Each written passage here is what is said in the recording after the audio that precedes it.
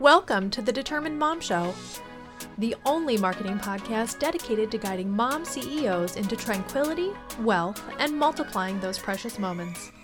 Welcome to episode 221 of the Determined Mom Show. I am your host, Amanda Tento, and I am very excited to be here to talk to you about the top 5 lessons that I've learned after 5 years in business. I will tell you that being in business for 5 years is a huge milestone. I did not know that I was going to make it this far. And frankly, it's been a very difficult 5 years. Many people will tell you that it's easy, that you just have to keep going, keep persevering, keep doing this, keep doing that, stay consistent. You hear all of these things, especially on social media. It's not that easy. But I want to share with you today the 5 things that I have learned in my 5 years that have really, had I been able to stick to these things from the very beginning, would have probably made my business accelerate in a much faster way and allowed me to really focus and have the time that I really wanted to start out having when I started my business. I started my business because I did not want to go back to work in a 9 to 5 or 9 to 7 as I was working before. And I really didn't want to miss out on the baby years of our 3rd child, which we thought was going to be our last child. And here we are, expecting baby number 4. But I'm so happy to be in a position where I have my business established. I have a team.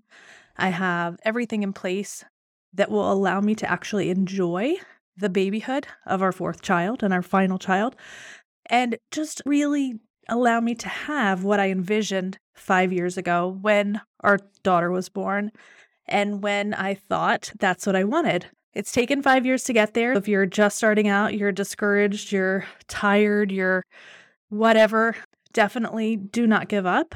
I will say that. Just take the 5 things that I'm going to say to you now and really resonate with them, ruminate on them, think about them, think about how you can do this in your business for each of these 5 different topics that I'm going to talk about. Number 1 is do what works for you. It's really important to have a reason for starting your business. And that reason should be what you build your business around. For me, I started my business so I could be there for our kids, for Girl Scouts, for all of the different activities that they have at school, for chorus concerts, for musicals, for parent-teacher conferences, all of the things that I couldn't be attending when I was working 5 days a week, 9 to 7, on a rotating schedule. That is why I started my business. So you really need to sit down and think about why you started your business and make sure that whatever you're doing in your business is working for you and not against that reason that you started your business. Because eventually, if you have that, you are going to resent your business and you're not going to treat it as a business. You're going to treat it as a hobby. So it's very important to make sure that you do what works for you. Number 2 is to set boundaries. Set boundaries with your clients, set boundaries with your work hours, set boundaries with your family, set boundaries with your friends, set boundaries with everything. You are a business owner. You are not a hobby. And I think a lot of people, when you tell them that you own your own business and you work from home, will either A, try to take advantage of that. Oh, can you pick my kid up from the bus stop? Can you watch them after school? Can you do all of these different things that people think that just because you're at home and they don't understand necessarily what you do. Like literally no one in my family still after 5 years has any clue what I do in my business, which is fine. They don't need to. They don't understand the internet or the interwebs or whatever they might call it. But it's really important that you set these boundaries with your neighbors, with your friends, because you need to have that time dedicated to your business. Block it out on a calendar. Make sure that those boundaries are set. And if that particular pickup wouldn't work for you if you were working in a regular business, then it shouldn't work for you in your business now. Okay? I know that may sound mean or harsh or whatever, but if you don't set those boundaries for the people around you from the very beginning, they are going to walk all over you and they're going to encroach on all of your business time. Extremely important. The third thing, number 3, is do not be afraid to break up with clients. I've had clients that were paying me $5,000 a month that I literally was just like, I cannot work for you anymore because their demands are way more than that $5,000 or whatever it is worth. Your mental health is more important than any amount of money. And it is extremely important that you recognize those red flags from the very, very beginning. There are many of them. And some of those red flags are they're extremely urgently trying to get started. Like they want you to start yesterday. They're willing to pay you top dollar because this means that somebody else dumped them and they don't know how to do what that other person was doing necessarily. They need you to get in and do it right away. Those are 2 of the most immediate red flags, is that they're willing to pay you a lot of money, like right now.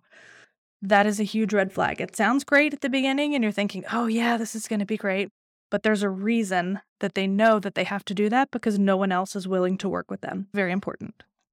Don't be afraid to break up with those people that are pushing your boundaries, those clients that are giving you headaches and nightmares and all of the things. Like those are not your people. You can find a better client that has just as much work for you for the same pay, but they're not giving you those headaches. It's very important to not have those headaches in your business, especially because being a mom and a business owner, we have many other headaches in our lives, just from getting the kids off to school to packing lunches to doing dinner, that we don't need that extra stress in our business. We can find a way to organically find and attract those clients that are not going to drive us nuts. Number 4 is don't buy every single shiny course that you come across. This is one of the things that I've struggled with over the last 5 years. And I have so many courses that I've purchased, and 90% of them I've never finished, never completed. I do have a lot that I have completed. My advice would be to stay within your niche with those courses. Make sure that they're actually going to produce income for you if you take them. I would stay away from coaching courses, like group coaching and things like that. If you want to hire a coach, I would hire a coach one-on-one. So then that way you can get your questions answered. You feel like you're connected to that person. I would definitely not waste money and on something that you don't know for certain that is going to bring you in revenue or increase your income. Number 5, this is the last one, and I'm glad that I finally did this, although I did it a couple years too late, but it took me a couple years to figure out what my niche was, right? I figured out early on, but also late, that Google Business Profile was what I wanted to focus on. It was my niche because very few other people in the SEO industry were talking about it. It's almost like they didn't realize how important it was 4 years ago. And it took me a whole year of trying to figure this out, trying to figure that out, in order to get to the point where I was like, okay, this is the only thing that I want to focus on.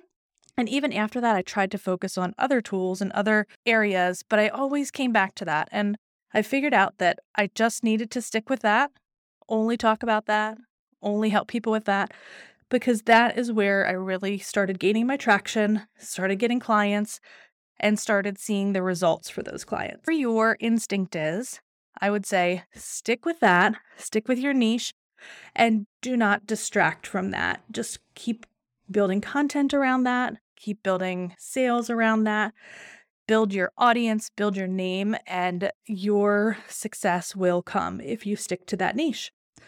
I know this is a short episode, but I don't like my time being wasted, and I don't like yours being wasted either. I hope that you have enjoyed these top 5 lessons, and I promise you that if you stick with these 5 things and create your own boundaries, principles, and niche, and all of those things that we've talked about in this episode, that you will have success.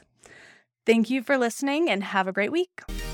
Let's face it, piecing together a marketing plan with the things you hear, watch, or read online, while tempting, is never a good idea.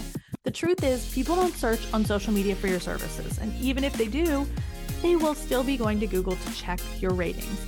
By not having a cohesive, proven marketing system, you are leaking clients and customers through giant holes in your customer acquisition bucket. But let's talk about what else isn't working. Posting tirelessly on social media, tracking followers as a business metric for success, paying for ineffective marketing, buying glossy ads in coupon magazines, spending time replying to comments, paying others to manage your social media with no actual sales coming in. So what is going to work? Having a proven marketing system in place will plug every hole in your bucket and allow you to begin to fill up with new customers and to also retain and nurture your current ones. Go to tdm-marketing/6-marketing-musts and download our free guide to 6 marketing musts guaranteed to get you more customers.